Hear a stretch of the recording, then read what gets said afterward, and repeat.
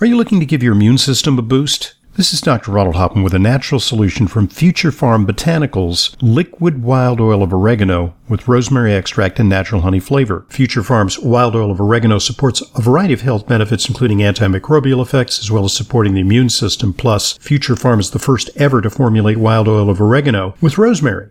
Rosemary aids circulation, helps alleviate muscle pain, improves memory, and also gives your immune system a boost. The natural honey flavor enhances the taste while still giving you all of the benefits. Future Farm sources this product from the Mediterranean and produces it in the United States. For more information and to order, call 888-841-7216, 888-841-7216, or go to myfuturefarm.com/Hoffman. That's future, P-H-A-R-M, myfuturefarm.com/Hoffman. Wild oil of oregano is all natural, science-based, and works without adverse side effects. myfuturefarm.com/Hoffman.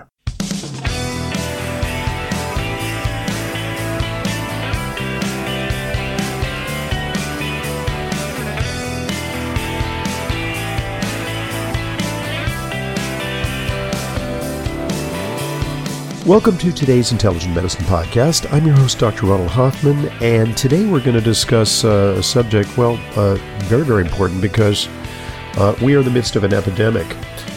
It's a novel epidemic. It's new in human history, and it has to do with the fact that we're living longer and escaping other major diseases, but a condition that's just rapidly accelerating is dementia. Memory loss, and including many forms, but also specifically Alzheimer's. And today we're going to talk to an expert on that subject, Dr. Timothy Jennings. He's been in private practice as a psychiatrist and a certified master psychopharmacologist. That's pretty cool because, I guess it has to do with brain chemistry. He's board certified in psychiatry, and he's a highly sought-after lecturer and international speaker, and author of several books. He practices in Chattanooga, Tennessee, and he's the author of a book entitled The Aging Brain, Proven Steps to Prevent Dementia and Sharpen Your Mind. And I want to congratulate you in advance because it's a great book. It's very comprehensive. And it's not just a look at Alzheimer's and memory. It's a comprehensive look at the aging process itself. So you've really achieved a tour de force in the book. Thank you. So, first of all, define the scope of the problem. I mean, why is this so significant, and why are we confronting a condition of epidemic proportions? Well, the population is aging. The boomers are moving into that age range now, so we have a high percentage of our population aging, and this illness or disorder is affecting currently about 5 to 7% of the world's population of people over the age of 60. And that number is only growing. 2010, approximately 35 million people in the world had some form of dementia, and that number is projected to grow to 115 million by 2050. Do we feel that it's simply the result of the aging process itself? Because historically, while there was a lot of infant mortality and there was a lot of people who died, well before they attained the age where people now get Social Security. One of the problems with Social Security is more and more people are living. But is it possible that some of the conditions of modern life are accelerating this epidemic? Yes. So you could ask a similar question. Is obesity as rampant today in the past as it is today, or is that more of a modern Western experience? Diabetes type 2, the adult onset diabetes, was that as rampant in the past as it is today? And the answer is no to those questions, because of a lot of the factors that affect our overall style of living, including food sources, what's the quality of the food we're eating, the lifestyle we live, are we having as much physical activity, mental activity and engagement, family breakdown, which enhances psychological and emotional stress. And so as we talk about this issue, you'll find there's a whole variety of factors that come together to have a confluence effect to increase inflammation on the human body, and that over the course of time accelerates our risk of dementia as we age.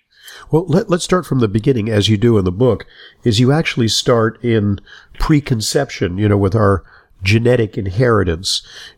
Are genetics our fate when it comes to susceptibility to Alzheimer's disease? Because personally, I've checked my genes. I've looked at my SNPs, and it's kind of bewildering because I have several that are really good, and I have a few that are troubling. So how do you put it all together? So when you speak about Alzheimer's dementia, there are two forms. There's the familial early onset form, which if you get this type of Alzheimer's disease, you actually have the disease before you're 55 years of age. So it can happen in your 40s and 50s.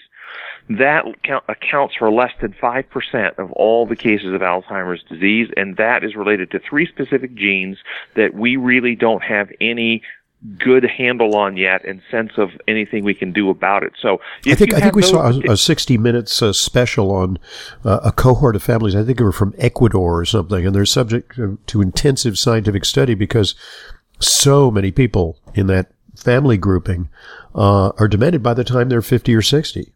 Right. This is a familial onset, and it's a gene that drives that. And if you get that gene, then right now you're most likely going to get Alzheimer's dementia in your 50s. But again, that's a very small subset of the overall population. Most people, if you have a family history of Alzheimer's dementia, and it hit grandma when she was 68, 75, 82, this is the late onset form of Alzheimer's dementia. It accounts for 95% of all the Alzheimer's dementias. And there is one gene that has been associated with it. It's the ApoE4 gene. And because you get a set from mom and dad, you can have two copies of that. A double hit, so to speak. Yeah, right. If you have two copies of that, then that increases your risk of Alzheimer's dementia 60%.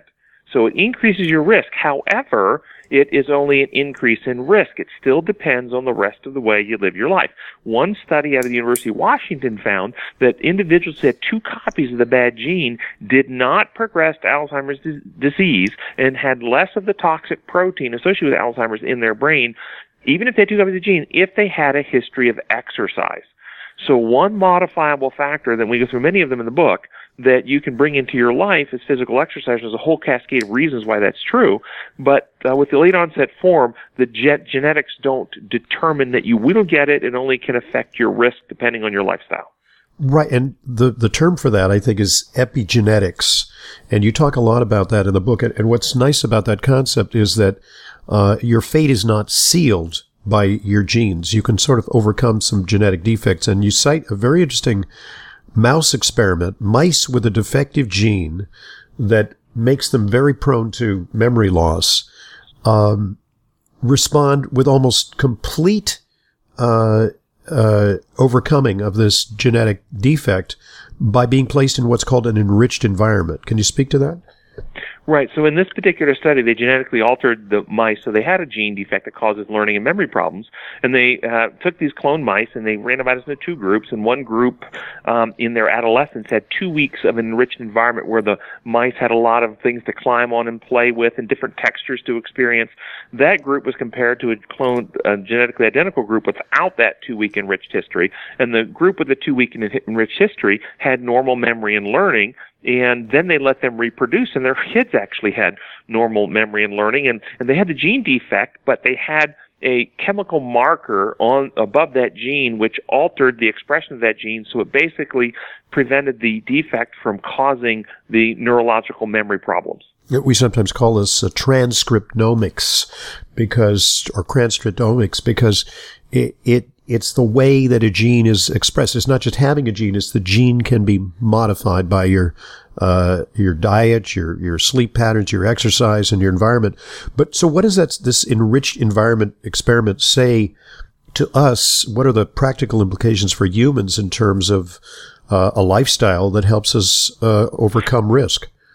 So this particular study was not directly looking at the mouse form of Alzheimer's disease. It was just looking at the idea that can our lifestyle, can life experiences alter gene expression, and can we pass those gene expressions along to our kids, those expression changes, not just the gene sequences, but the instructions telling the genes how to express themselves. And so we learned that, yes, healthy life choices can alter our gene expression. Unhealthy life choices can also alter our gene expression.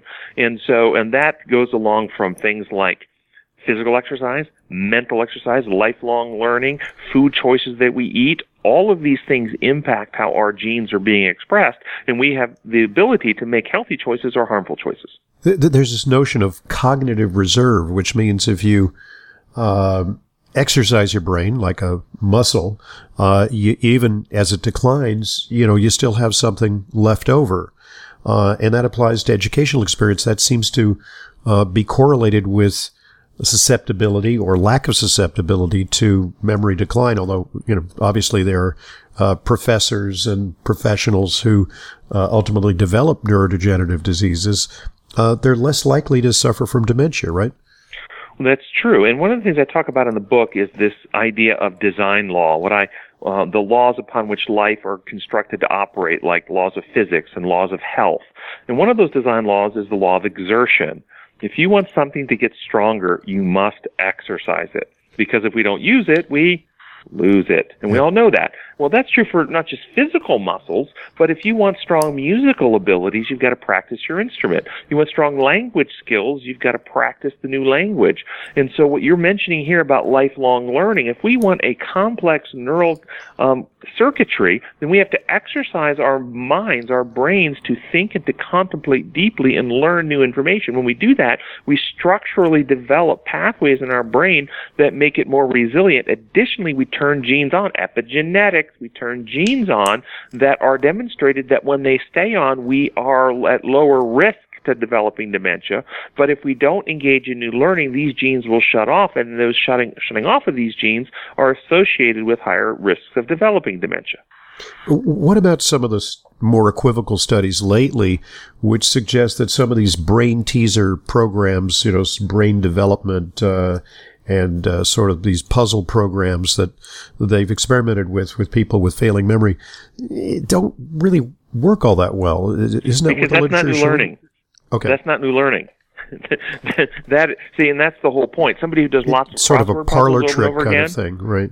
Somebody does crossword puzzles over and over again. They're not learning something new. They're simply exercising an ability that they already have, but they're not extending themselves to learn something new. Learning something new would be if you've never done ballroom dancing, you go and take ballroom dance lessons and you actually learn the waltz. Now you've actually learned something new. And ballroom dance would be a great thing to learn if you don't already know it. You would have to not only focus on the steps and the timing, but you're doing physical exercise simultaneously. But if you already know how to ballroom dance, you would still get the benefit from the physical part, but there really wouldn't be any cognitive benefit. And I think you could figure that out. You wouldn't even be thinking about it. You'd just be doing it. But paradoxically, the studies show that physical exercise has more robust dividends than these so-called mental exercises. Okay, so it's not an either or, it's both. When you do physical exercise, the reason there's so much robust benefit to that is because the reason that people are primarily getting Alzheimer's dementia is because they're having high inflammation in the body with insulin resistance happening in the brain, which causes a cascade of pathways to be impaired that we can't remove toxins from the brain, and they build up and damage the neurons. So when you exercise physically, multiple things happen. One, you cause insulin sensitivity. And when insulin sensitivity happens in your brain, insulin directs new learning, new memory formation, as well as the clearance of a lot of toxins in the brain. Secondly, when you exercise regularly physically, you improve vascularization. So you have better blood flow to get in the brain to bring nutrients in and take waste products out. Third, when you exercise physically, you activate multiple neurotrophins. These are proteins your brain makes that causes the brain to sprout new neurons. BDNF, brain-derived neurotrophic factor, and so on. Right. That's one of the neurotrophins that is turned on with exercise, and there's others that enhance neuronal growth and neuronal connectivity. And so with physical exercise comes a whole host of physiological changes that are necessary for the brain to stay in good health.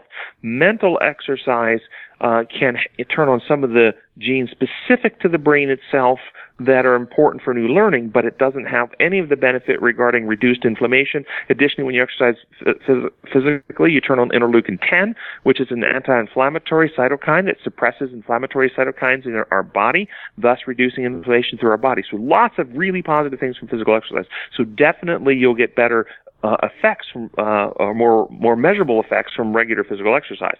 but you also do get benefit. And what is shown to happen, if you look at the landscape of the interventions, 4 major interventions that work together to prevent late onset Alzheimer's dementia, it's regular physical exercise, regular mental exercise, new learning, stress management, and healthy nutrition. Right. And that's sort of the 4-legged stool on which all of this is based. Let's talk a little bit about sleep, because you've devoted considerable verbiage in the book to the importance of sleep for memory consolidation and learning. It turns out that, we both went to medical school and we pulled those all-nighters. Turns out we had the wrong approach. I didn't pull any all-nighters, I can tell you. Unless I was in the hospital doing the clinics. Yes, I did that. But not an all-night study session with a book. I never did that. Maybe I should have done a psych residency. I don't know. I was in internal medicine. I did the med-surg all-nighters when you're doing all-night through the clinic, changing bandages and stuff. Yes, of course. Right. But counterproductive, because sleep is necessary for kind of laying down those neural connections that are essential for recall, right? That's exactly right. The brain is about 2 to 3% of the body weight, but it uses 20% of the body's energy. It's highly metabolic, and as it's burning energy, it creates waste products. Those waste products need to be cleared out of the brain, or else they can become toxic and cause neural damage over time.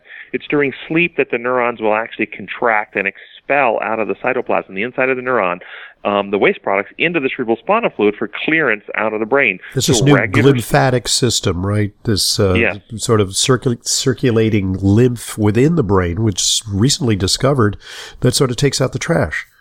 That's exactly right. And this is why children need more sleep than adults, because their brains are going through a significantly more greater flux with more neural pruning and much more waste products to be cleared out of their brains than adults. But adults need 7.5 to 8 hours of sleep a night just to keep up with the metabolic processes of an adult brain. And if we don't get that chronically, not on a one-night occasion or traveling to Europe or something, but if we're chronically sleep deprived, then we do increase our risk of dementia. Additionally, it is, as you said, it's during sleep that memories consolidate, which means if we're learning something, it goes into a part of the brain for short-term storage. But if we during sleep, they will actually transfer those engrams into other parts of the brain for long-term storage. They did a study on college students where they took a group of them, randomized them into 2 groups, gave them both a learning period to learn made-up words, and at the end of the learning period, they tested both groups on how many words they could recall these made-up words and what they meant, and they scored similarly. Then one group got to go sleep. The other group was kept awake for 12 hours. And then they brought them back and tested them both again. And not only did the group that got to sleep score better than the group who didn't, they scored better than they themselves did immediately after the learning period. That's profound. As you age, clearly people have less consistent sleep patterns, and they may wake up in the middle of the night, say to go to the bathroom, or, just because they wake up and, they may be up for a little bit and then go back to sleep. Should you worry if you don't sleep through the night as you age? Is that going to cause you to have Alzheimer's?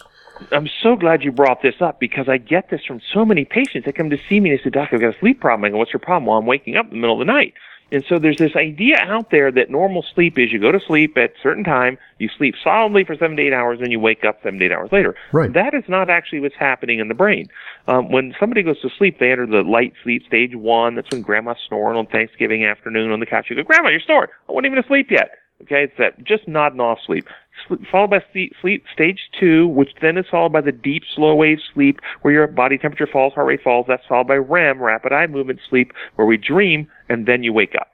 Then back stage 1, down through the deep sleep, REM, wake up, and on so on. We go through these cycles all night long. From the time you enter the stage 1 to the time you exit REM is anywhere between 70 and 120 minutes.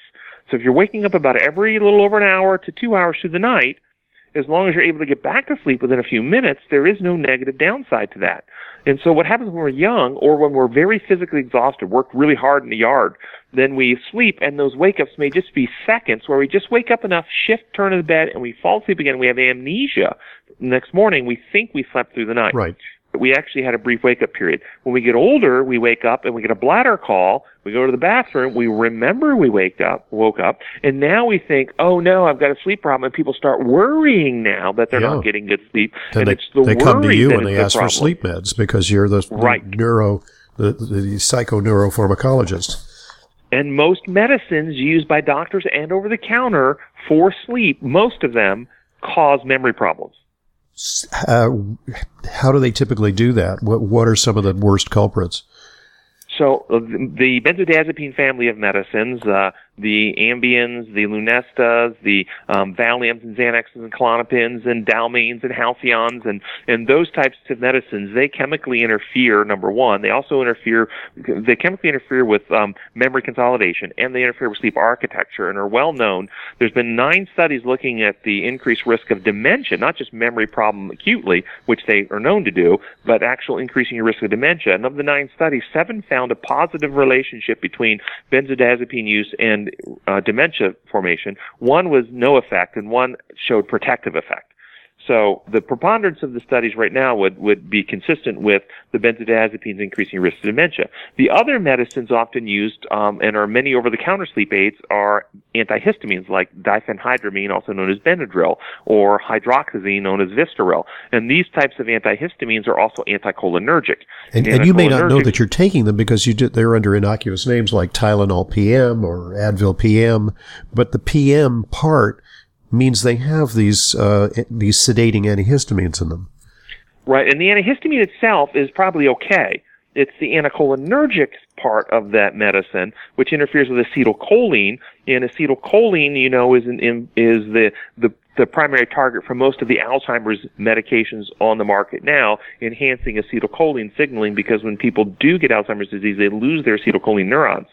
And so, blocking acetylcholine further with a sleep aid will only enhance cognitive and memory problems. Right.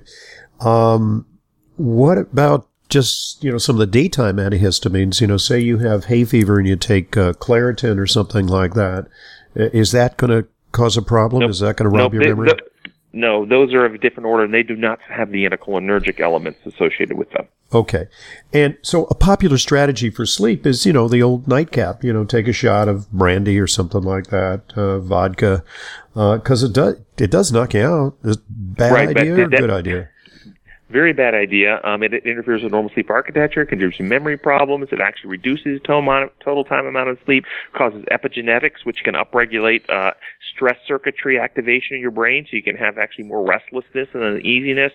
And it's associated with increasing cognitive problems doing that on a nightly basis. So there's no study that shows any actual health benefits from ethanol. There are studies that show health benefits from less than 2 glasses of wine a day, but if you dig into the studies, what you discover, it's not from the ethanol, it's from the polyphenols used from the grapes that were used to make the wine. And so you get the same health benefits from drinking unfermented grape juice. Yeah, so the benefits of alcohol have been clearly exaggerated. And actually, there's some thought that there may be some the hidden hand of the beverage industry, the alcoholic beverage industry, in underwriting some of those studies that came out lately. Right. What about weekly rest? Because you talk about that, as part of the religious experience. People observe the Sabbath in the Jewish tradition, and in the Seventh-day Adventist tradition, it's Saturdays. In the Christian tradition, it's Sundays. In the Muslim tradition, there's rest days, and so on. Any documented benefit to that?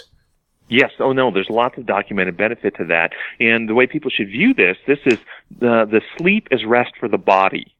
The sabbatical, one day in 7, is rest for the mind. Where you would take, and I have so many of my patients, especially in the Western world, that are just busy. They're doing their job 40, 50, 60 hours a week, and then when they're not at their job, they're doing the household stuff, doing the yard work, doing the shopping, doing the laundry, and they just never get, and they're on the go all the time. And this is actually very demanding and exhausting of our physiology, and taking 1 day in 7, where you can put aside our work, our homework, our stressors, and just decompress, unwind, go out into nature, spend time with family and friends, or in worship experience, something designed to help you experience less psychological, emotional, relational stress on a weekly, once-a-week basis, and I consider it a vacation in time. It's my day off to unwind. This has been documented to be one of the factors to contribute to not only reduce dementia and reduce disability, but longevity. In the Blue Zones, if you remember Butner's book, The Blue Zones, looking at the 5 zones in the world, the highest concentration of people being over 100 years of age, the only zone in the United States was Loma Linda, California, and what he cited in his book, one of the factors there was that they took the weekly Sabbath rest. It's the home of the Seventh-day Adventists, Loma Linda University, and so on. Yeah, right. Right, great stuff. But our audience likes to focus on nutritional supplementation and diet. We're going to talk a little bit more about that in part 2. We divide our podcast into 2 parts, as our listeners know, and we're going to continue in this vein. The Aging Brain. It's a new book by our guest, Dr. Timothy Jennings, Proven Steps to Prevent Dementia and Sharpen Your Mind. We'll be right back. I'm Dr. Ronald Hoffman, and this is the Intelligent Medicine Podcast.